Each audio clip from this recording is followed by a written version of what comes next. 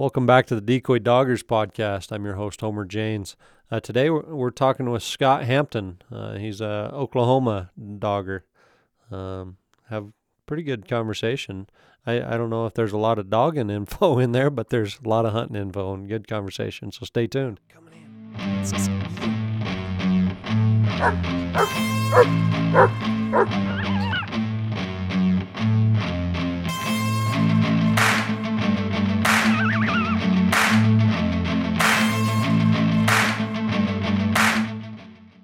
Scott, appreciate you joining us on the podcast today. How are you, sir? I'm good. Thank you for having me. Yeah. Hey, so for those out there that may not know who you are, tell us about you. Tell us about your country and your dogs. Well, I live in Oklahoma. I live in Tulsa. I hunt south of here mostly. And I've been hunting coyotes for about 13 years. And the dogs that I have right now, I've got a Patterdale Terrier and a half Jag, half Donovan Pinscher dog that Seth Simpson sent me when one of my other dogs got hurt a couple of years ago. Okay. That's what I'm running right now, and I think I feel like I've had some pretty nice dogs along the way, but the two that I have right now are just they're the best I've ever had, and I wish I was a little younger where I could do them justice a little better. Well, you just need to hurry and retire so you can use them a little more, right? Yeah. Hey, so you've been hunting coyotes for 13 years, or you've been dogging for about 13?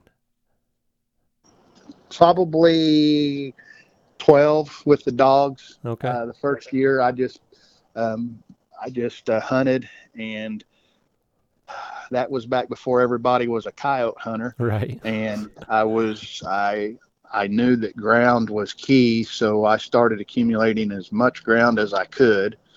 And I was watching the Sportsman channel, one of the channels, and there's this video or this show's playing, and there's two dogs running around out there, and coyotes are following them, and they're chasing them and back and forth and all that. And it was Cal Taylor. Yeah.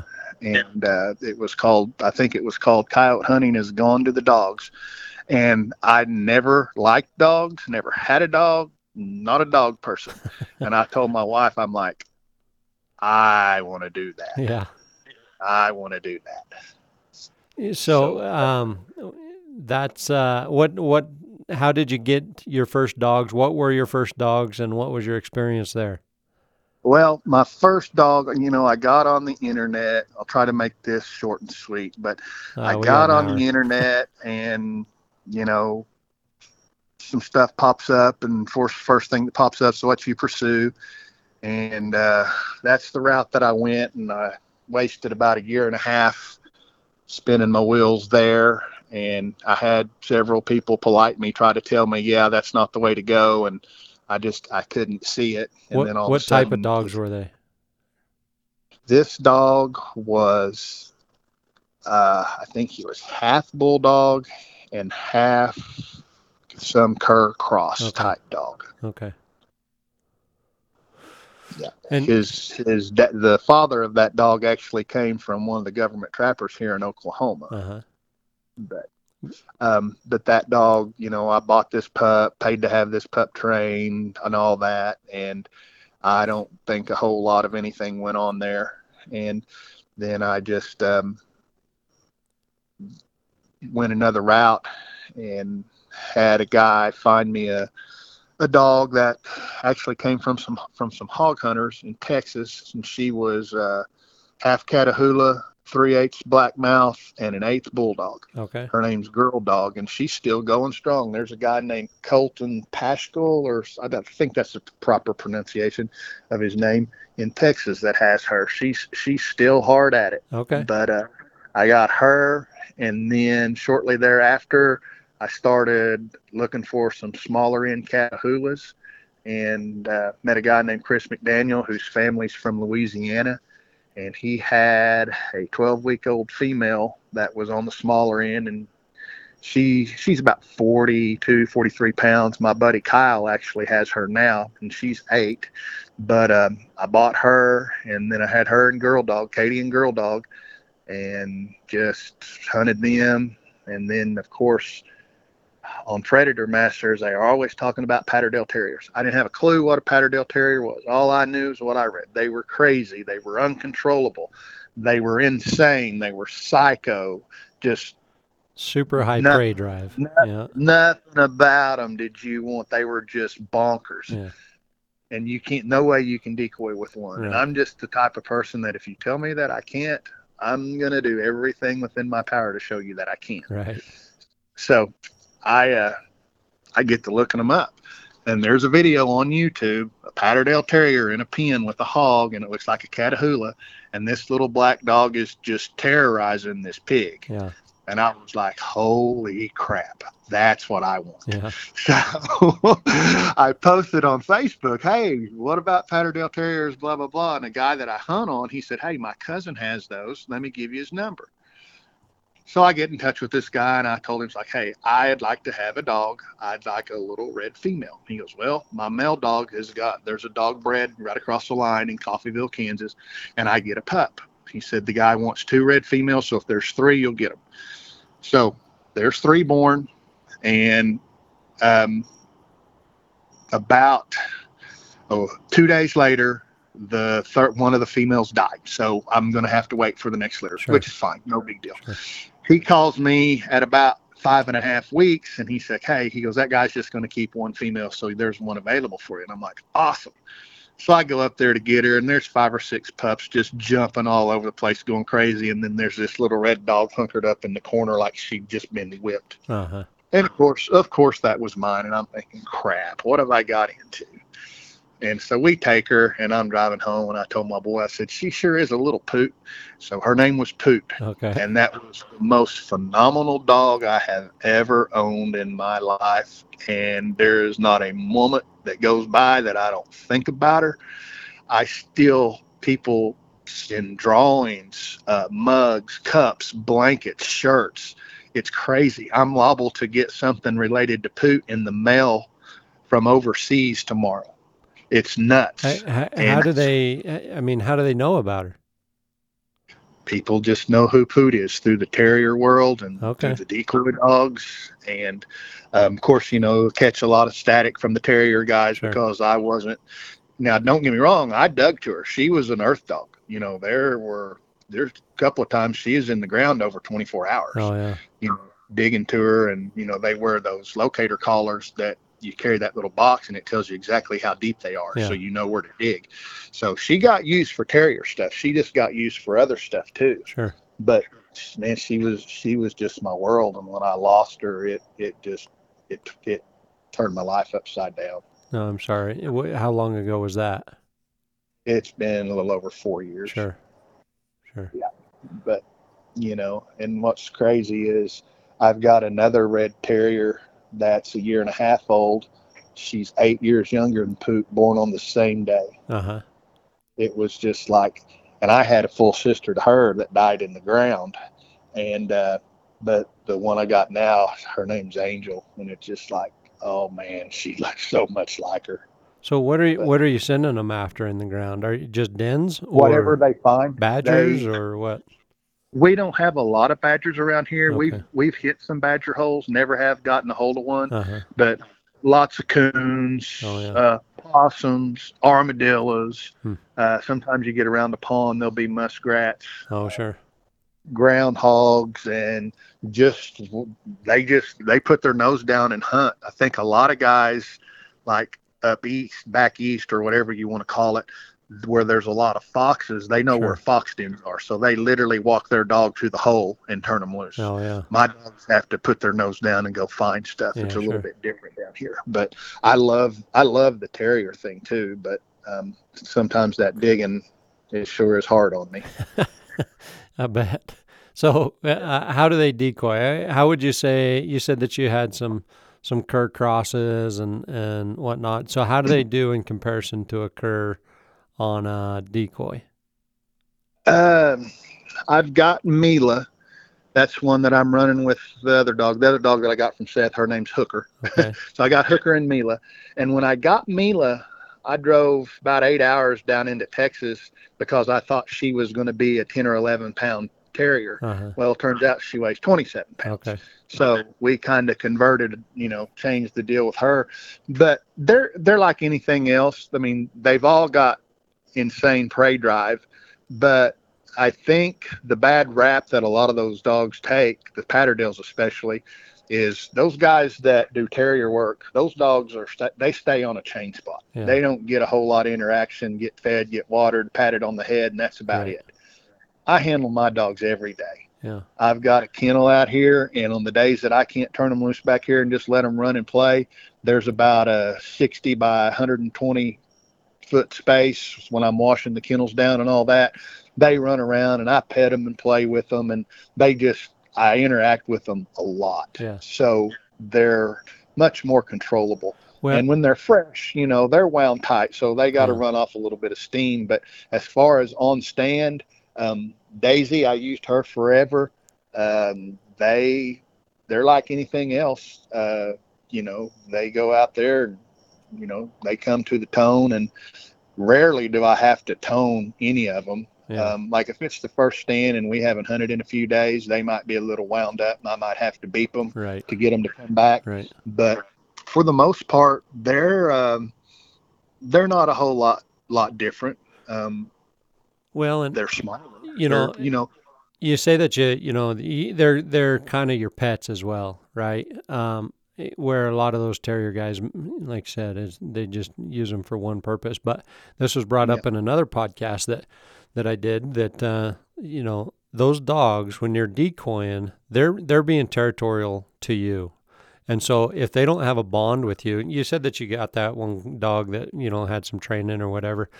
It sounds like maybe that dog just wasn't connected to you. You know what I mean? And so maybe it just wasn't. He was my first one, and he got to come in the house, and he was. I think I found that maybe 1 out of 8 or 9 dogs make it.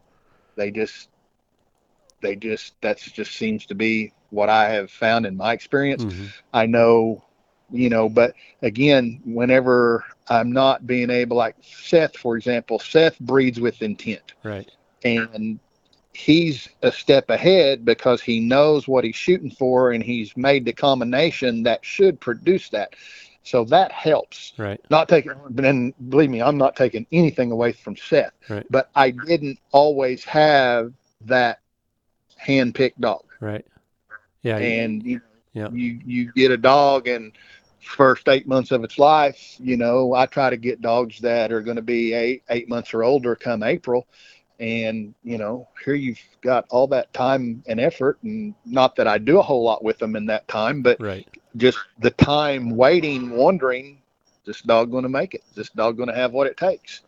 And so that was one of the deals that was kind of rough with that. But I think I had to bond with that dog. He just didn't have it. Yeah.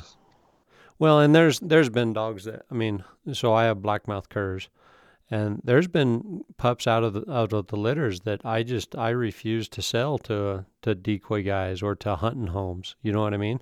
I just wanted them to go to pet homes because I didn't feel like they were going to make the cut.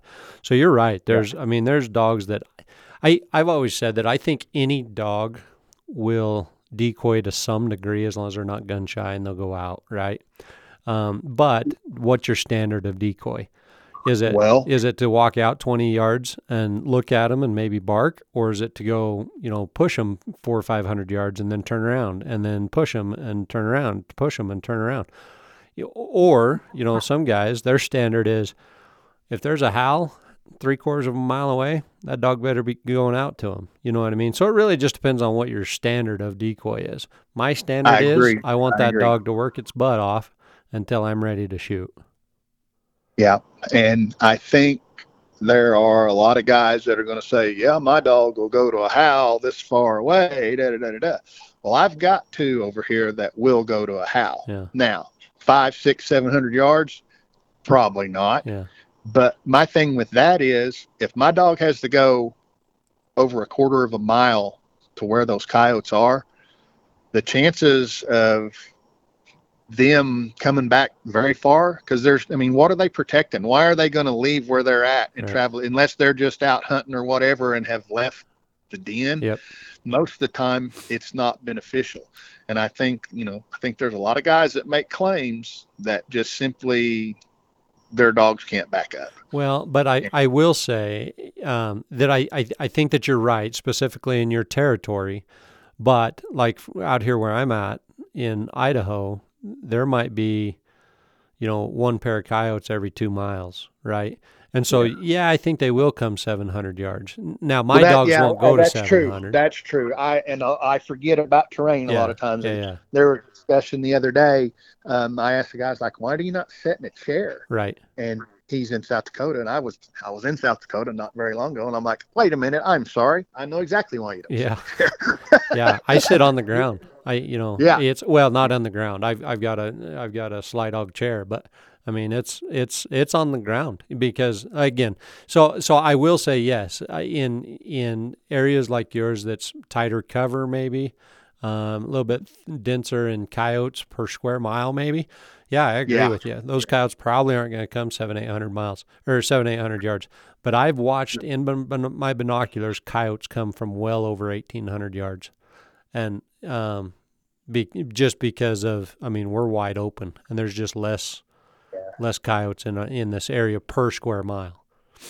Yeah, and I've got a video, just a phone video from Montana a couple of months ago, and this coyote came in, and it had to be from a long ways off because the dogs probably had to go 400 yards just to where it was at. Right.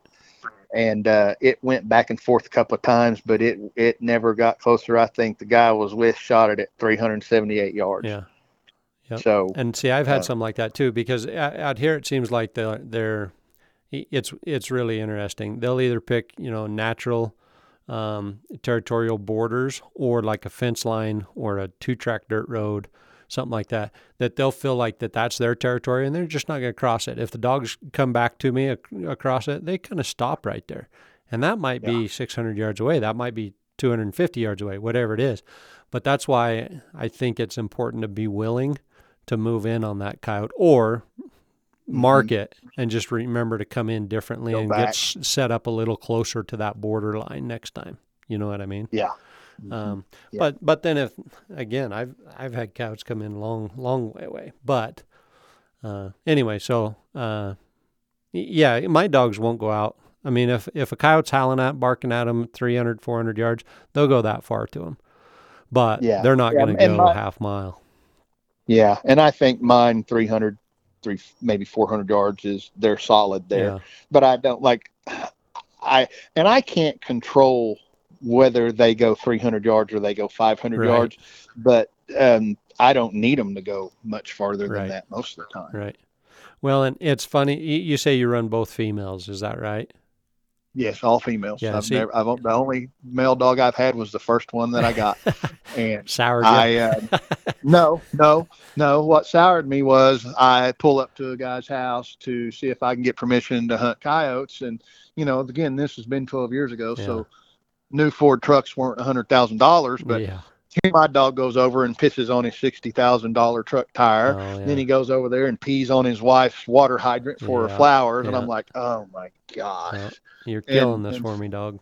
Yeah. And the females don't do that. And that is the main reason that I hunt females. Well, and so, so I was going to tell you too, I've noticed just in 6 or 8 dogs, I don't know how many I've had, but my males will typically go out farther than my females will. If it seems like my females hold tighter than what my males do from me. My male, like this rip dog that I've got right now, if he sees a coyote at 700 yards, he'll go to it. Maybe not a howl, but if he sees it, where my females, they're only going to go out to about 300 max. You know what I mean? It just seems like a difference in male female. To me, that's what my observation has been. And I don't have anything to compare it to. Yeah. Huh. So were you, when you got your little Patterdale that you've got now, you said she's like 27 pounds. You were after kind of a 12, 15 pound?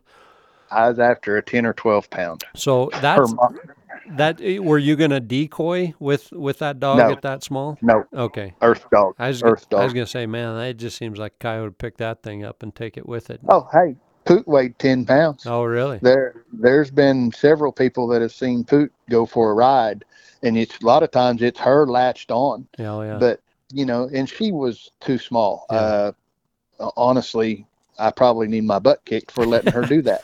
Well, but But you always had a second dog with her, right? she, yeah, but the problem, I mean, even if you had 3 dogs with her, if a coyote bites a dog that size, they can only take so Right. much. She had her back and her pelvis broken one Uh-huh. time, had a leg broken. That dog died. Not, she literally had 9 lives, Yeah. but she loved it. She craved it, and Yeah. she wasn't an idiot. She worked coyotes as good as these 2 dogs that I've got out here. Yeah. She knew how to work a coyote, and I've been out with her before.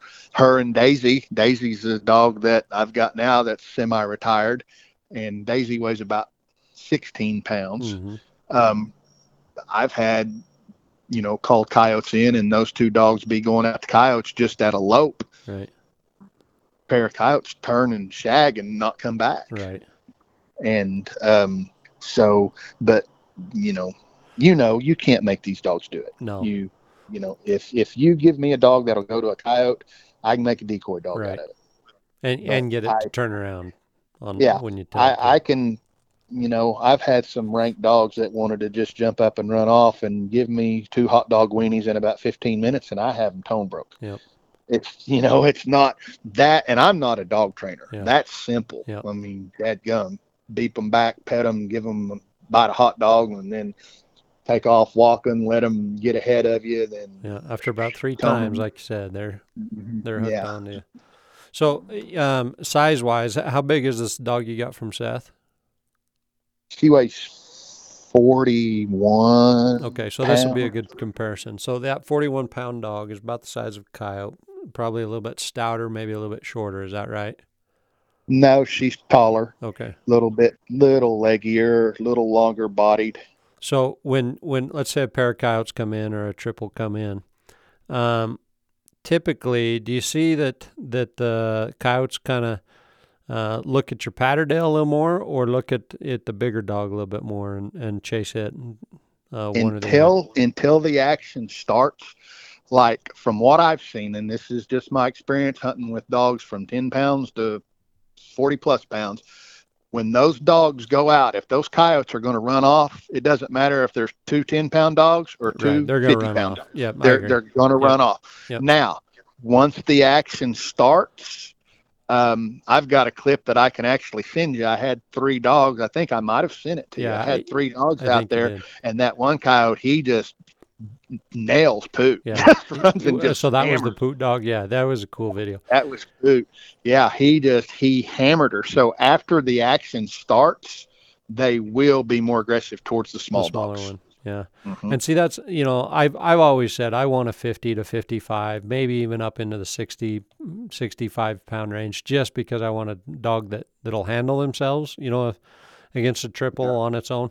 But I think there's a lot of validity to having a 30, 35 pound, just because it's a little bit more tempting for a coyote to they see it as the little mouthy, kid with, little man syndrome type deal that, well, they're just going to go pick on you for a little while. You know what I mean? Easier to pick on a 30-pound dog than a 60-pound dog.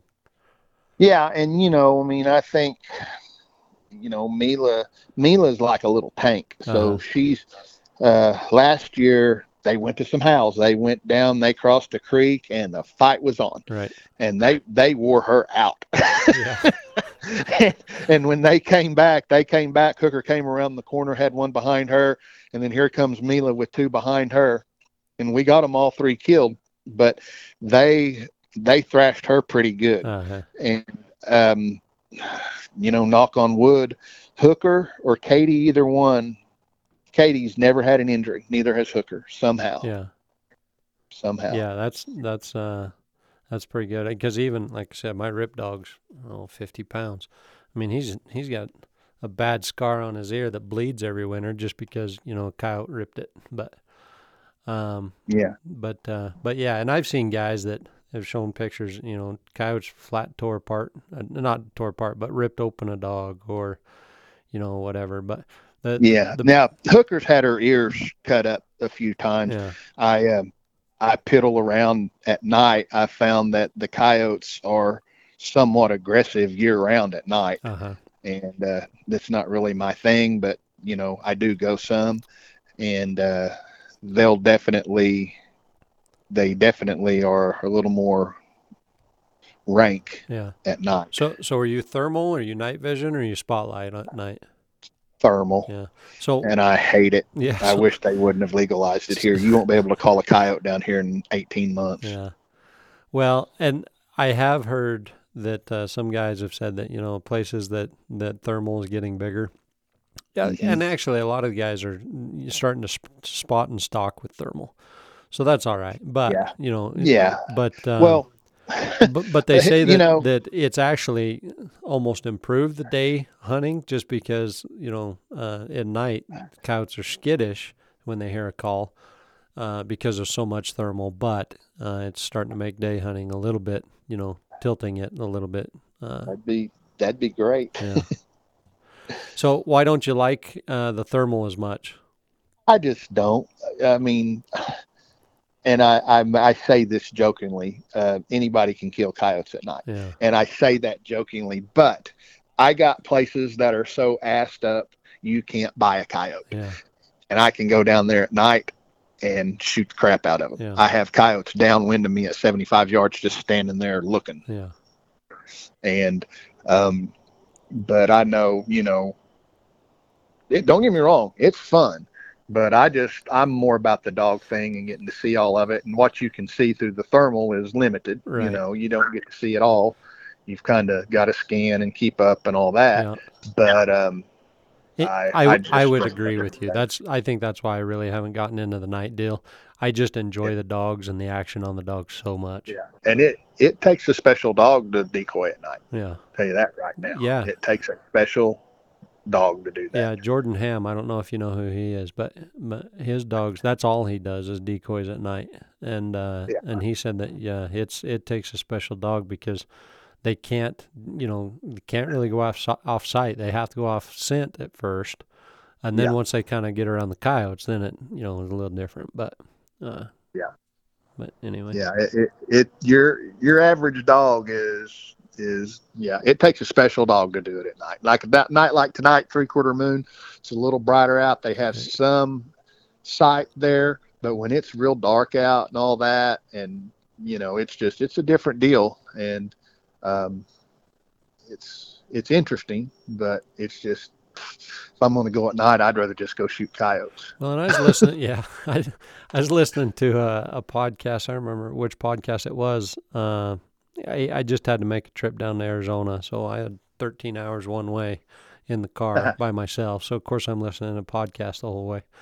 But they said that on full moons, coyotes are less active on a full moon, and I've heard that. they said that they I've heard thought that. that it was because prey and whatnot could see them better. Where if it's darker, they're more active because they can outsee their prey in Yeah. the darker conditions. But Yeah, I've heard that. I don't know. I don't have enough experience nighttime hunting to really have an opinion on that, but I have heard that. yeah, I thought it was interesting because I always thought it would be the different because I know like deer and elk are more active, with full moon than they are at a new moon. Yeah. But this guy said that it was just the opposite with coyotes. They're more active with a new moon than a full moon in his experience. I shouldn't say that's I have Yeah. to always qualify that, right? Because there's Yes, I do. I do too. yeah I do too. because there's somebody that's always had different experience, and can say the other way. But anyway, so when you first started decoying, did you have help along the way, or were you just watching YouTube videos, or how'd you? I had a lot of help. Back when I started, there were still what I believe you could call secret sounds, Yeah, and there were just a handful of guys that had them and would share them. Yeah. And I got in, Kelly Jackson is a very dear friend of mine. Okay. Jeff Ryder. There's a guy that was a government guy in South Dakota named Randy Rohde that he and his wife were killed in a head-on collision 5 years ago. Oh, geez. I learned more about coyotes from Randy Rohde than anybody. Never spoke to him on the phone, never met him in person. I missed a phone call from him one day, and he left me a voice message, and I wish like crazy that I could have saved that voice message. But everything was through text and messenger. And he'd feed me a little bit, and he'd let me go and then come back to him with some findings, so to speak. Right. And we learned the coyote cycle of life, what makes that coyote tick. And Right. the main thing that he told me, he goes, they live in a black and white world. Do not for 1 second think that coyote is coming down this trail to drink out of this creek for this reason. Okay. He said, you can't think like a coyote. They live in a black and white world, and about the time you think you've got them figured out, they will show you differently. Yeah. So I always kept that in the back of my mind. Yeah. And then there's a guy in Wyoming, the guy who I saw on TV, Cal Taylor. Sure. I peck at Cal for all kinds of information. I listen to anything he's on, and I think I'm a little more of a student of the game than some people are. Sure. So I dissect every word. Yeah. And I took and read Major Boddicker stuff. There's a guy named Ray Alcorn. Those guys that were living in Arizona and New Mexico out in the desert in the 60s and 70s that had, PhD level guys. Just Rich Higgins. I talk to Rich on the phone occasionally. I need to give him a call, see how he's doing. But just guys that have got a vast amount of knowledge. I soaked up everything they were willing to tell me. If they suggested that I read something, I read it. Right. And just learned everything I could about what made a coyote tick. Well, and see, I'll be honest with you. That's kind of why I want to start this podcast, is just because, I mean, I know very little. I've learned a lot, but I just wanted to be able to talk to guys that are doing it. You know what I mean? Yeah. Not necessarily to get their quote unquote secrets, but just to listen. You know what I mean? Honestly, I don't know that there's any secrets left. We were using fight sounds and stuff back before people knew what fight sounds were. Right. And there were only a handful of them. And then with Rick Paulette coming out with, all his sounds, and then Tory Cook with MFK, all the live coyote stuff. Tebby's got a bunch. Yep. Yeah, it just that kind of has been a game changer. And what's unfortunate about it is it doesn't work near as effectively as it used to. Yeah. And I'm going to ask you this because nobody has been able to even come up with anything but scratching their head on this. Okay. There was a sound that I played. Typically, if I hadn't called anything in, I ended the stand with it, or I played it after the first shot was fired. Okay. Any dog that I've ever had, I don't care if the dog made it, didn't make it. I don't care if it's your neighbor's lap dog.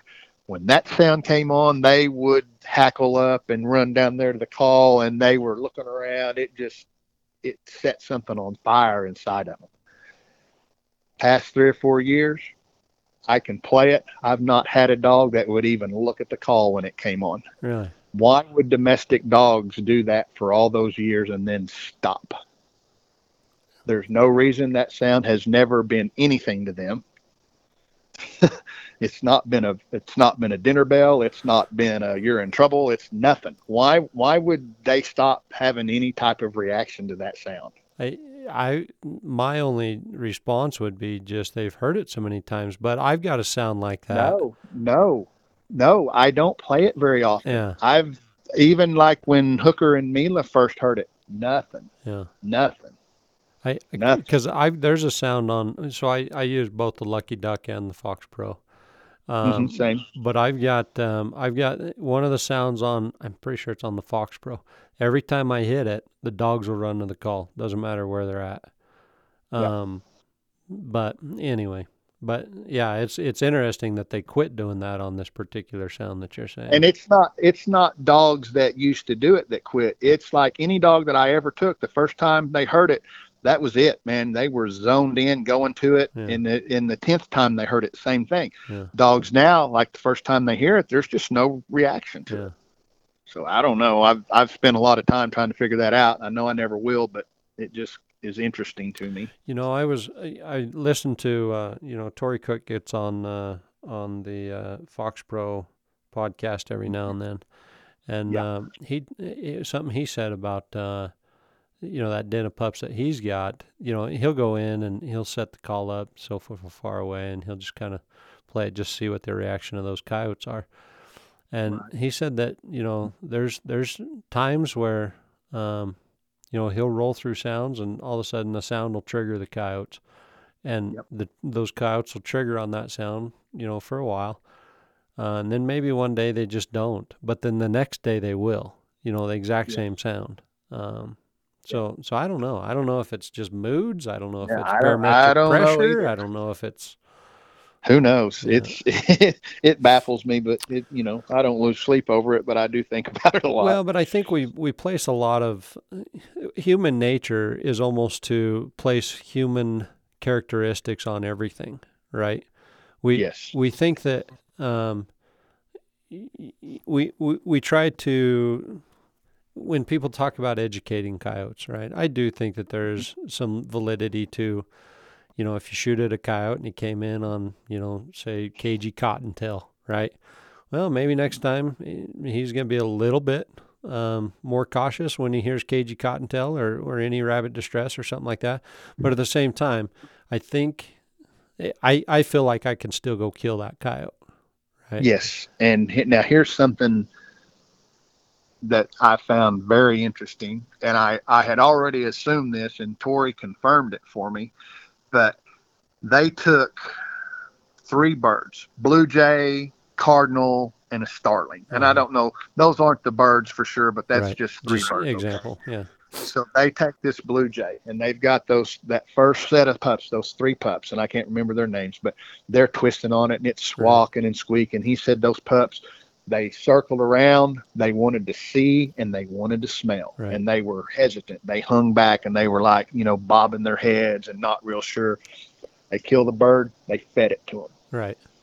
Next day, come back, take that blue jay, squawk, squawk, squawk, squawk. He said they circled around, made visual, smelled it, and came right in, zoned right in. Right. Next day, they do the cardinal. They're hesitant. They're wanting to look. They're wanting to smell. Right. They're not real sure. They kill it, feed it to them. Same thing with the starling. He said it's like one and done. They learn that quick. Yeah. And not saying that that's going to apply to a coyote coming into a particular sound. Hell, it might just be that it was an electronic generated sound, and they all of a sudden or something become leery of that. I don't know on that, but as far as them being smart that was more like a natural setting. But I thought that was so interesting that one time, and then they knew that sound of that bird, what it was. Right. Well, and I'd really like to talk to Tori, but I don't know what kind of country they have as far as like grasshoppers Pine and whatnot, trees. because out here from mid-June till end of August, these goddamn coyotes, they're not even chasing rabbits or gophers. They're eating Mormon crickets and grasshoppers, and you know what I mean. Yeah, there's a lot of grasshoppers here. I don't know about down there where Tori's at. When I was down there, I know that I learned what a thermocell was. Yeah. Oh my gosh, the mosquitoes were terrible. I went down there and hunted with Tori and Dayton, and they hunt some thick stuff. Yeah. Well, and to my point, I guess, in September and October, those young pups, they're just learning what a rabbit sounds like or what a vole sounds like. You know what I mean? Because there's no more grasshoppers, so they have to go kill a rabbit or go kill a vole or something Yeah. else, because there's no more grasshoppers to eat.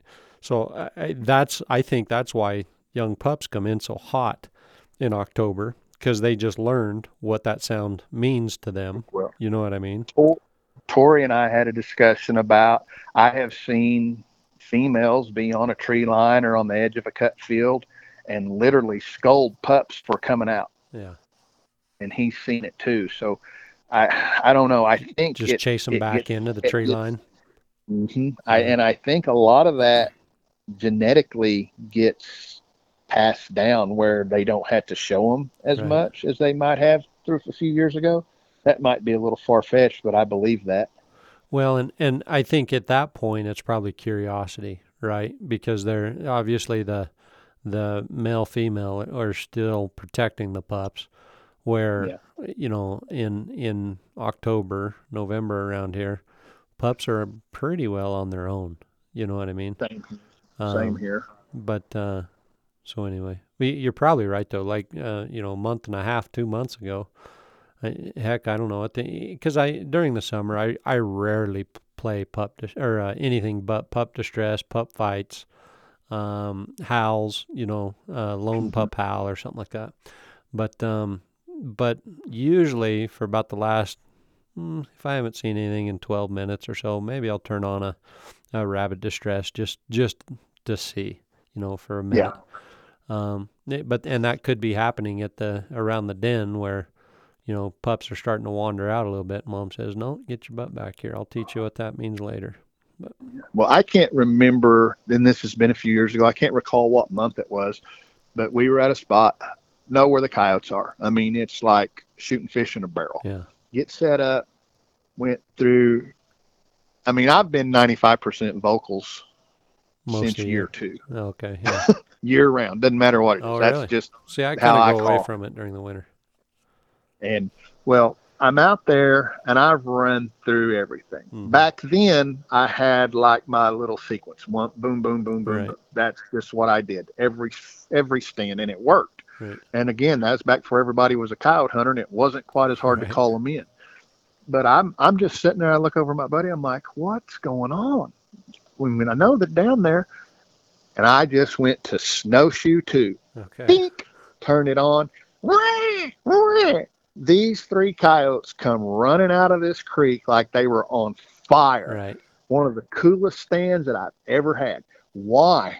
Yeah, Why? because you don't have snowshoe down there in your country, do you? Well, of course not. Yeah, I was gonna say. I mean, We don't have. I don't know that we have Nutty Nuthatch right. or Crazy Bird or Yeah. Lucky Bird or any of those either. Well, see, and we don't have gray fox up here, but boy, I'll turn on that on Fox Pro's got a. Maybe it's actually one of the Tory Cook's sounds. I don't know. No, it Yeah, can't be. I think it's on the Fox Pro, but they've got a platinum gray or something like that. Platinum Gray. Yeah, Yeah. yeah. Oh yeah. I'll play it. At the end of a stand. Just Oh, absolutely. I play it all. I play. I mean, it's not. People are like, "What'd they come to?" I'm like, I don't I don't know. I'm know. like number they 14 or number they 15. came I at don't nine know. minutes. That's all I know. I'm not sure which one of them what triggered them, but Yeah. they had several options. Well, and see, that's the thing too, is you'll be in a stand maybe like 9 minutes, like I said, and you switch sounds, and all of a sudden this coyote pops out. But in Hmm. my country, that coyote probably had to come from a long way away, you know. Yeah. So who knows which one of the sounds Exactly. I Yeah. called Yeah. that actually triggered him and brought him close, and then he just pops up on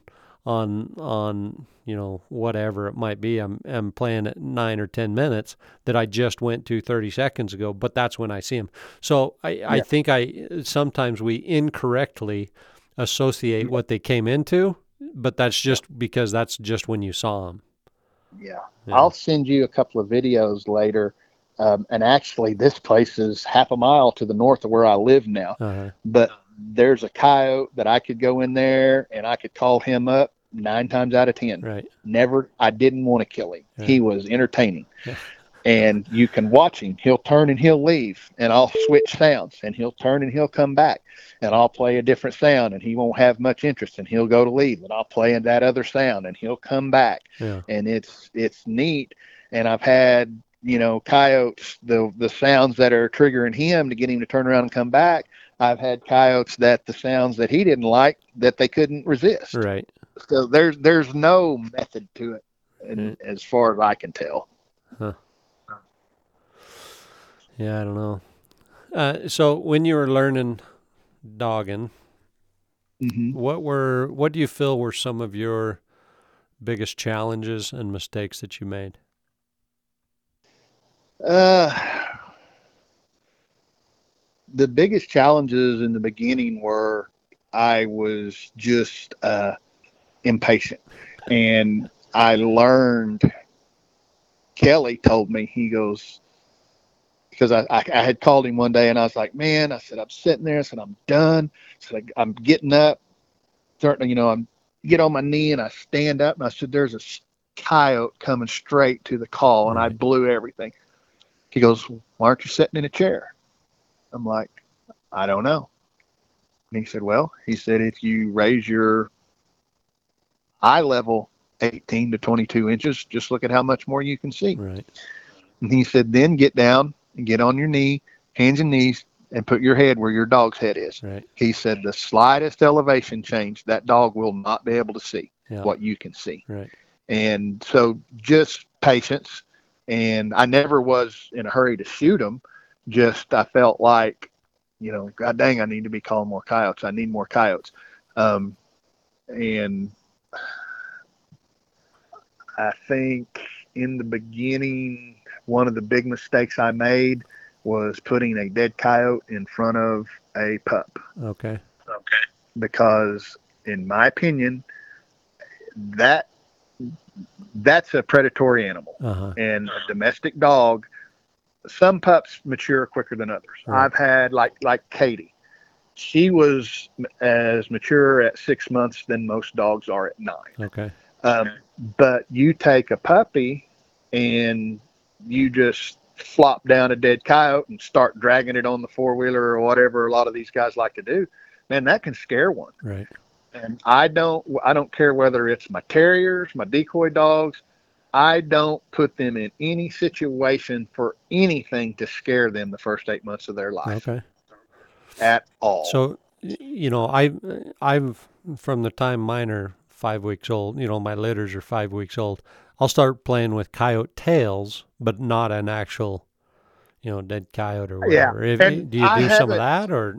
I haven't found that it's beneficial. Okay. I'm not saying don't do it. Yeah. I don't do it. Yeah. One thing that I do know about litters, I don't have, when Daisy got hurt, I had her AI'd to a Catahoula male that I was trying to create my super dog. Uh-huh. And when those coyotes ripped her apart, they had to take the litter and all that. But the only other litter that I've ever had, I've got a full sister to Poot.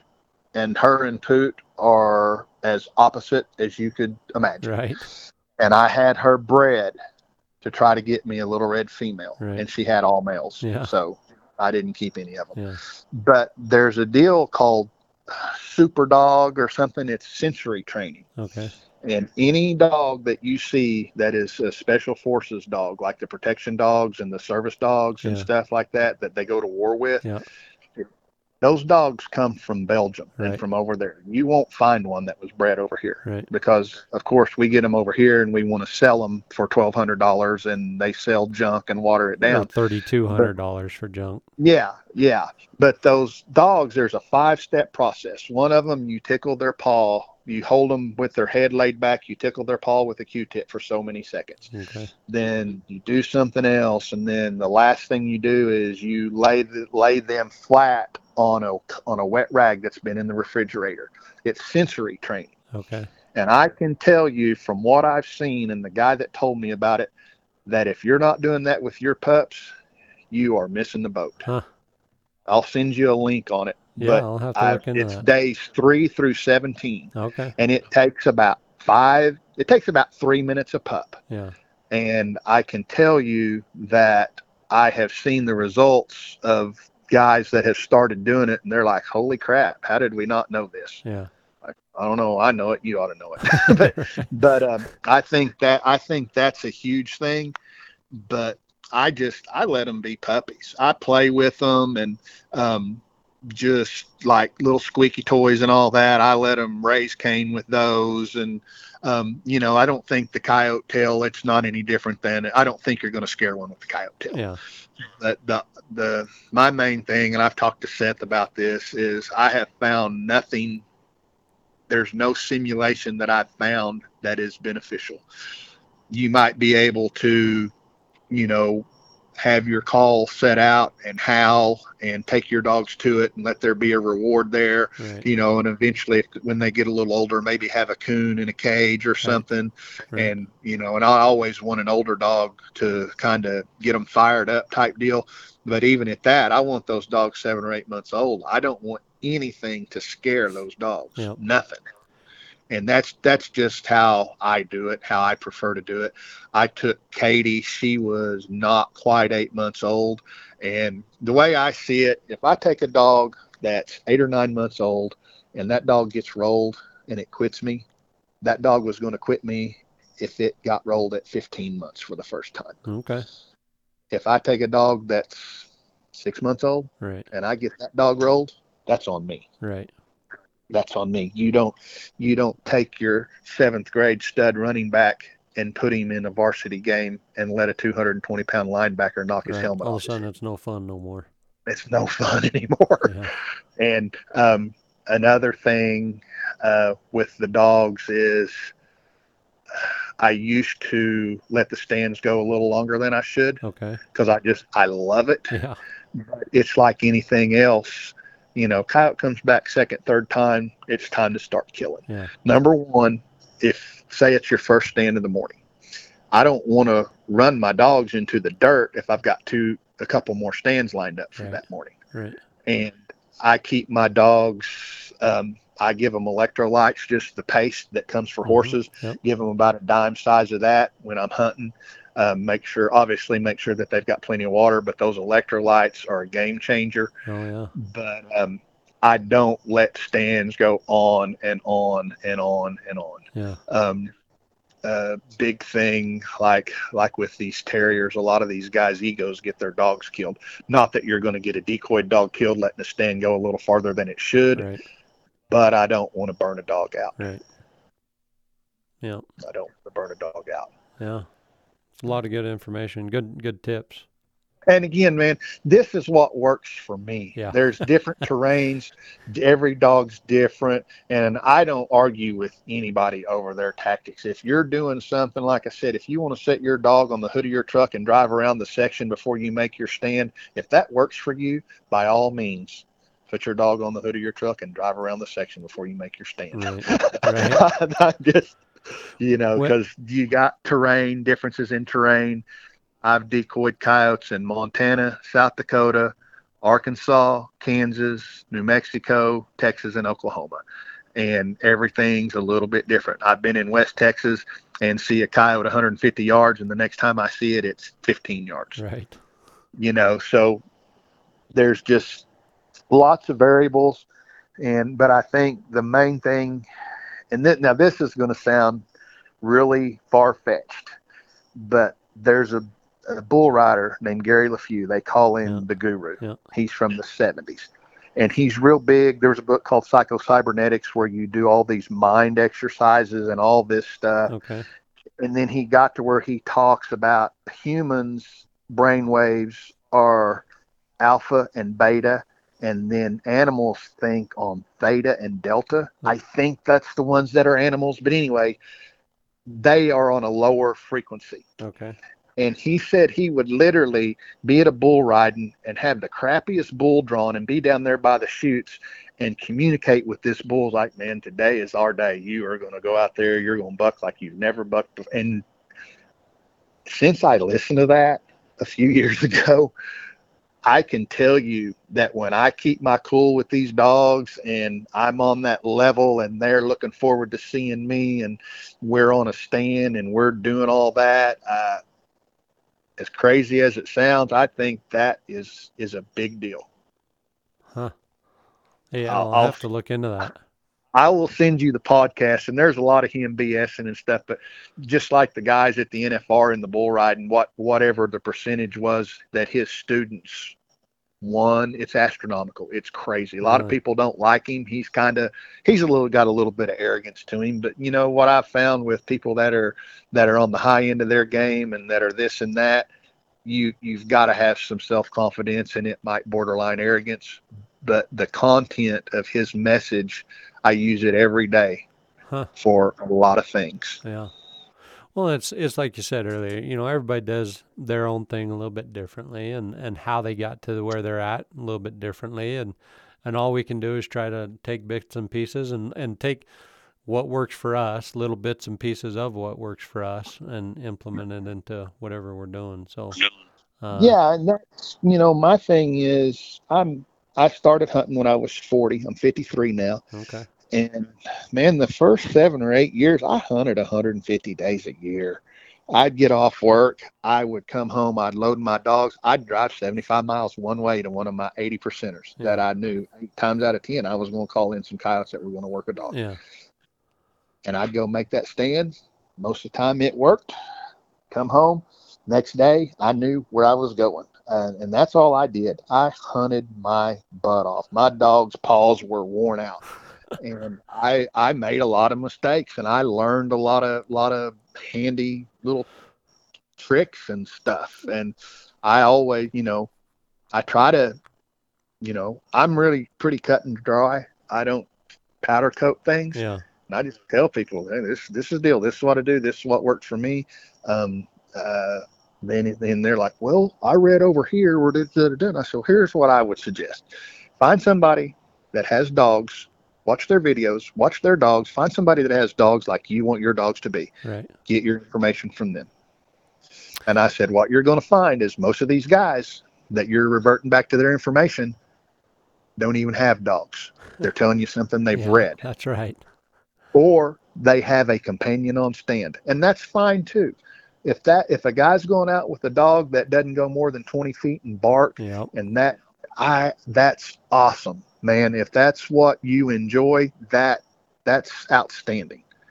That's fine. yep, That's not what works for me, but right, if it works for you, that's all that matters. right. Nope, I That's all that 100% matters. agree. So let me ask you this real quick on your dogs. Do you try to make them do certain things on stand, or do you just let them roll with what they're going to be? I can't make a dog do anything. Yeah, there you go. I can't. They every dog that I've had, they kind of develop their own style. Yep. Um, I can tell you that the two that I've got right now, if I had a remote control and a joystick and I could control them and operate them, I and I'm not bragging on me or anything that I've done. I've just got lucky and got two dogs that are like this.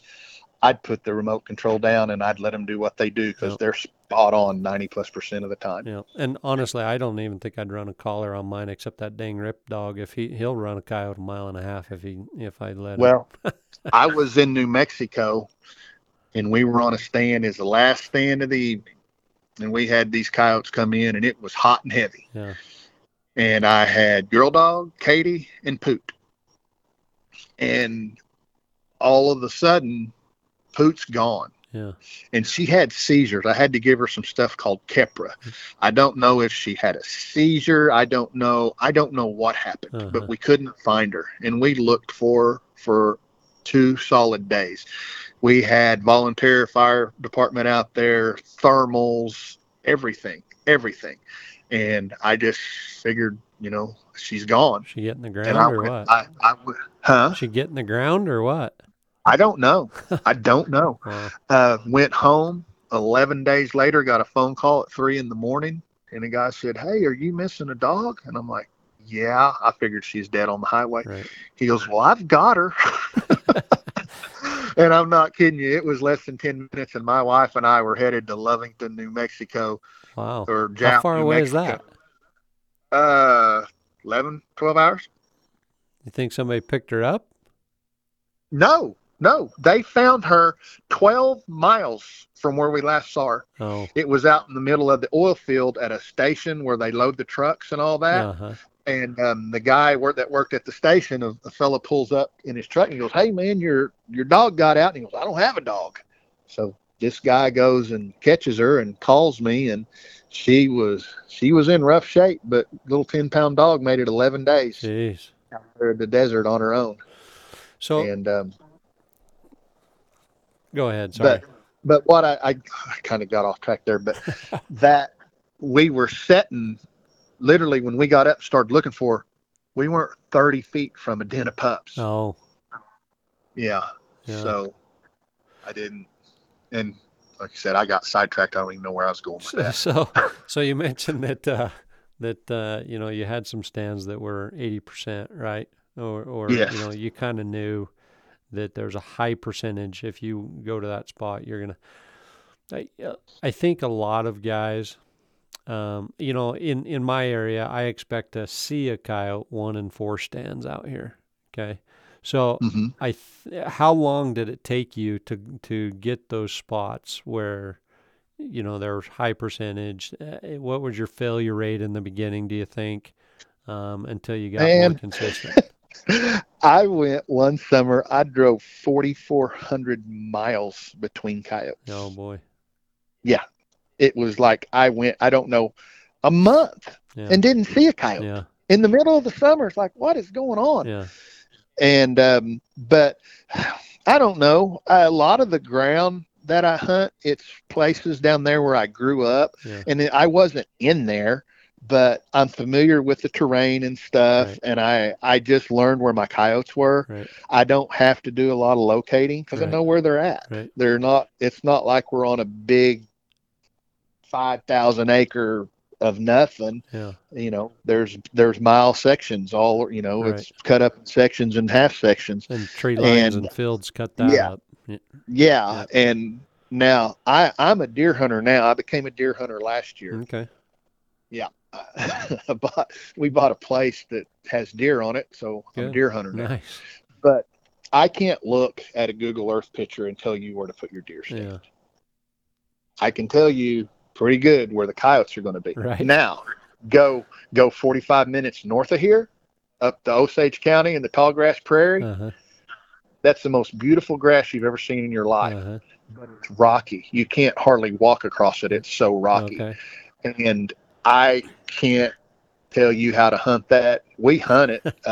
We do good here and there, but I can't tell you this is where we need to be. And usually this is where we need to be is such a walk in that brutal terrain that it's not worth it. Yeah. My stuff around here, I got a pretty good idea where the coyotes are going to be. Well, and see, I guess that was my main point is, I think a lot of guys, whether it's you run in decoy dogs or whether it's just coyote hunting, right? A lot of guys fail and fail and fail and fail and fail. And they see, YouTube videos and they hear, stories like you say, I got an 80% stand and yada, yada. And they think, yeah, that's bull crap. Or they think, man, I just don't have the country these guys hunt. And like I said, I expect to see a coyote 1 in 4 stands. It took me a long time to get to that point even, you know what I mean? Out here in this country. I hunted deer as a kid. I never had anywhere worth of crap to hunt, so I never learned about deer. Yeah. I had places that had coyotes, so I was able to learn about coyotes through having access to coyotes. And I've got places that I go, man, I'll sit on the side of a hill and just watch for 2 hours, 3 hours. Might see 6 or 7 coyotes across this place. Yeah. Not worried about shooting them, just watching them. Where'd they come from? Where'd they go? What'd this one do when he crossed that one's path? Blah, blah, blah, blah, blah. I have killed coyotes at high noon when it was 105 degrees out and killed everything that day between 11 and 1 o'clock. The next day, kill between 7 and 9. The next day, kill at 7 in the evening. Yeah. There's nothing that I can tell you changes, or I don't know. Yeah. I don't have anything as far as, and a lot of people are like, oh man, it's just too hot. They're probably not going to be up on their feet, but they've got to live. They've Right. got to, they're going to, obviously we're not going out there after their stomach the time of year we hunt, Right. but they hear something, or that, they're not just going to lay around, especially, if you're close to the den or Yeah. close to their pups.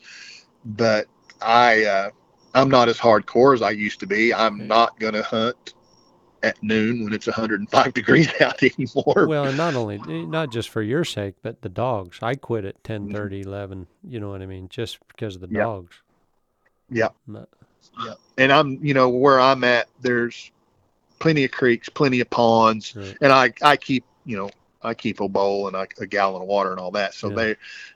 and if I'm not getting into anything, they're not worn down. But that comes back to, okay, that second stand you made this morning, you let it go on for 3 or 4 minutes longer than it should. Have you kind of burned your dogs down where if you get into a good stand on your next one, they're going to be able to do everything you want them to do? Or, you've got to be conscious of that, Yeah. in my opinion. So when do you kind of quit hunting decoy dogs, for the year? Now, Yeah.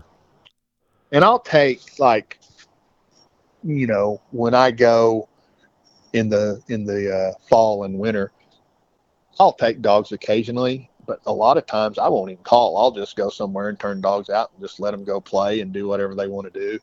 And the terrier in both of these dogs is strong. Yeah. I mean, it is strong. Fortunately, they're not small enough that they can go into a hole and disappear on. Yeah. Right. But I mean, they're terrorizing coons. They're trying to dig stuff up, whatever. I just let them go do what they want to do. Right. And I'll make a stand or two here and there. But with these dogs, because they're both 4, and I don't know that a dog's ever finished, but these dogs are as close to finished as I think a guy could ask for. Right. If I'm calling and they're doing something and they're not seeing the coyote come in, and I stop the coyote at 100 yards and shoot him, it's not detrimental to my cause with my dogs. Right. It's not like they're going to think, oh, that's what we're doing every time. Right.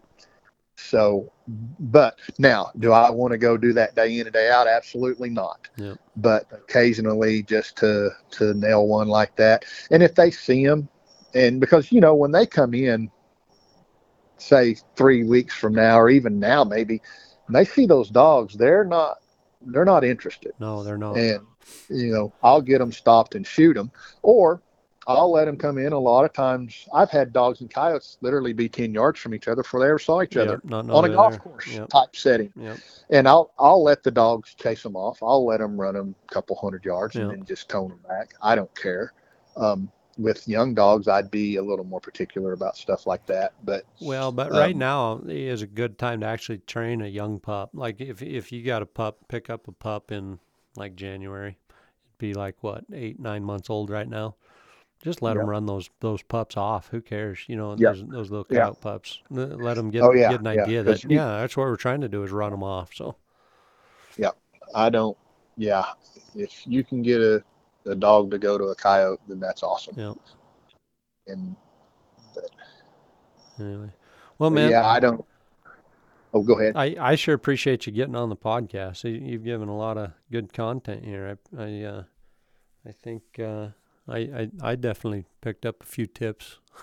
I am actually going to go get some electrolytes. I never even thought about that. I always carry water, but it'd be good to carry some electrolyte. I was really lucky. The guys that taught me and were willing to teach me,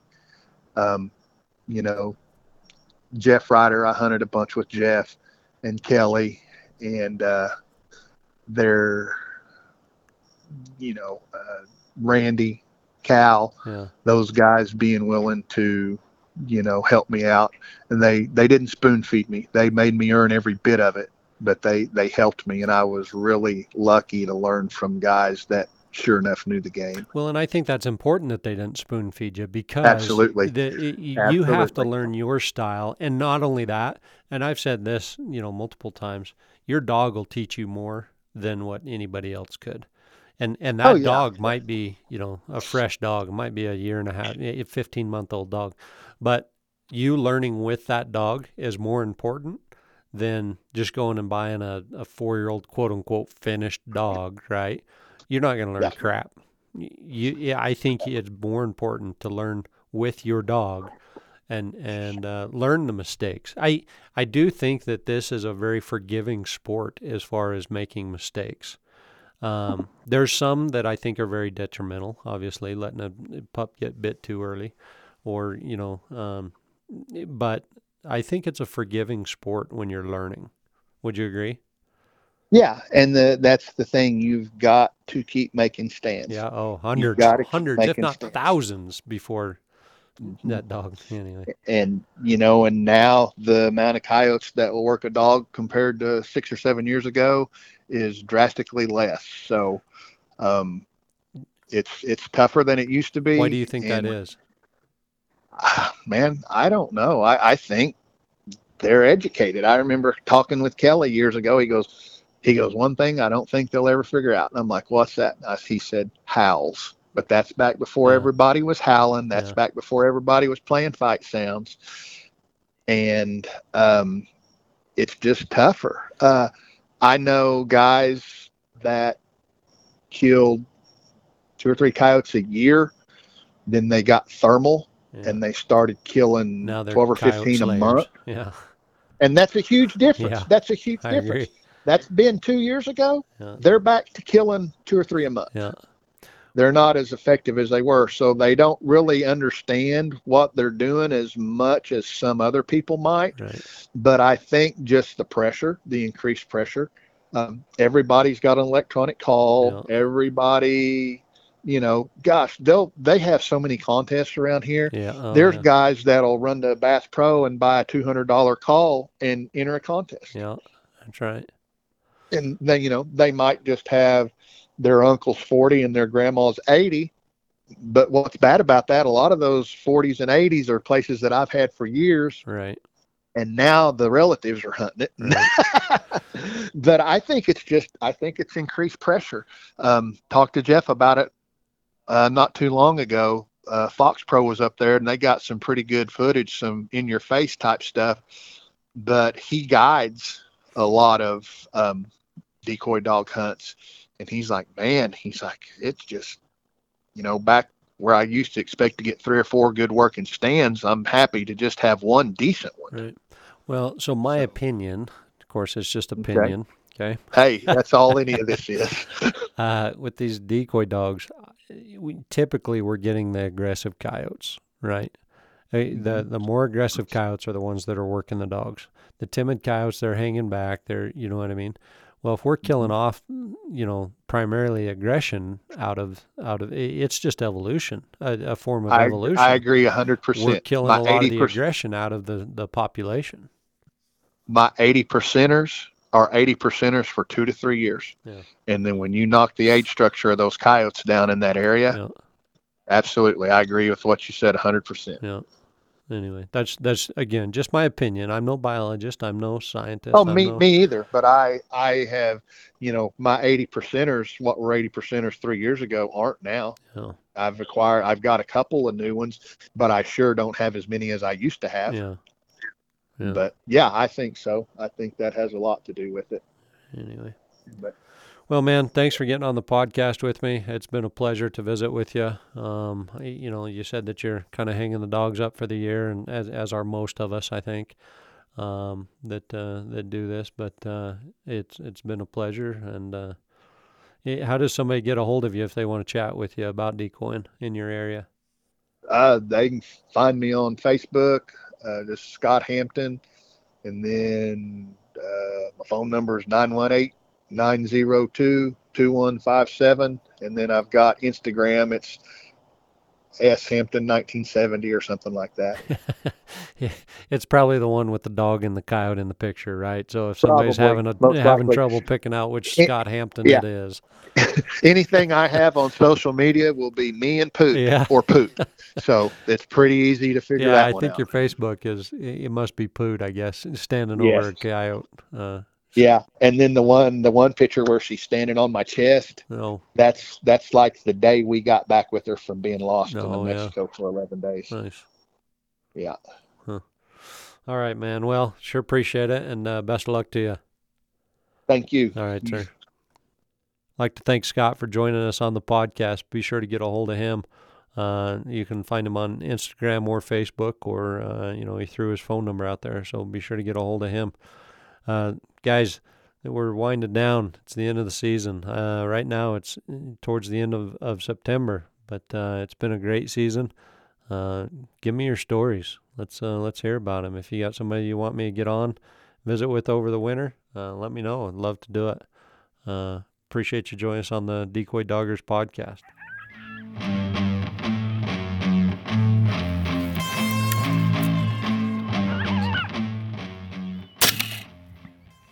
Good dogs.